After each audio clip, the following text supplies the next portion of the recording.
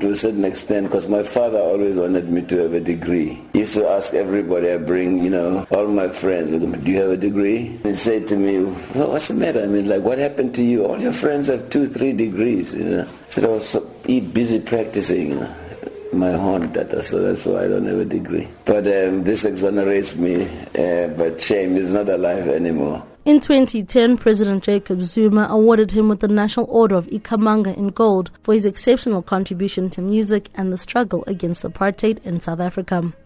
Details of his memorial and funeral are expected to be communicated by the family on Wednesday. I'm Noma Bolani in Johannesburg.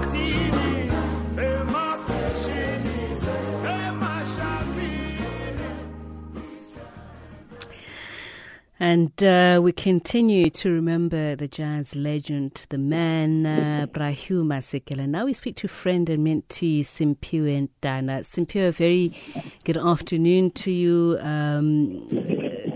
I mean, we all knew that Brahiu was ill, seriously ill, and has been for some time on and off, but it really did come as a shock. How did you receive it?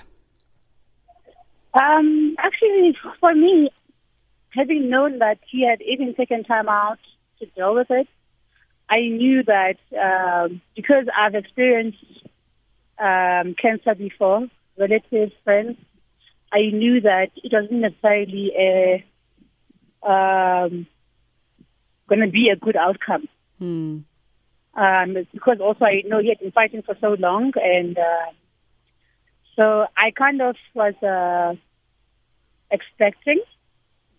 And I was kind of dreading because I know that towards the end, cancer is one of those very aggressive diseases. Very. I even call it evil because you actually watch your loved one waste away in front of you. And I'm sure you certainly didn't expect it to happen on your birthday either.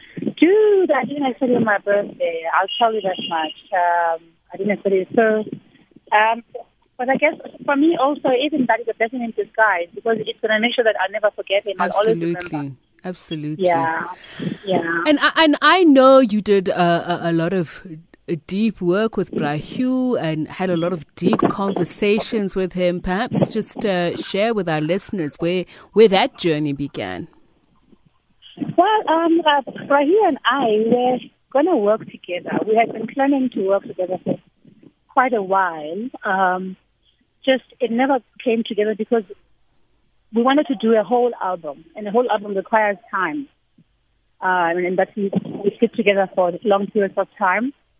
And Brahiu, he's always been very busy, traveling the world, performing everywhere. And so it got to the point where I realized that it wasn't going to happen. I was sad about it. But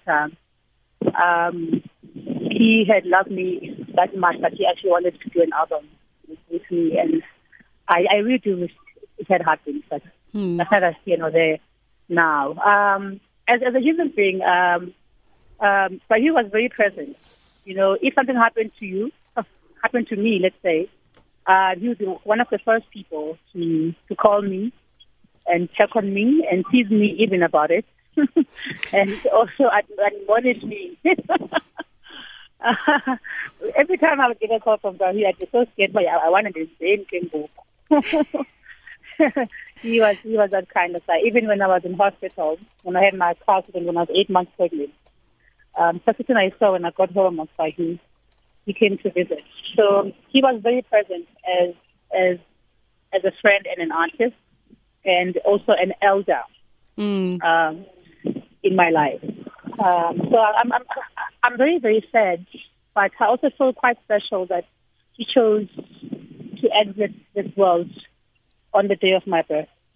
But you have performed together, if I remember correctly, or am I wrong? Yeah, I mean, we have been on stage together, yes. But we have not really, really performed together. It's something that I would have really, really wanted to do. So, but unfortunately, it never really happened. And I accept that. It's the universe. It's how it was meant to be. And how will you remember him? I mean, this is a question we're asking all our listeners. What are your memories of Bra Hugh, and how did his music influence you? I will remember him as this sprightly old man who was super healthy, who swam and did Tai Chi every day, and someone who had been given by life enough chances and he had tried to use them well.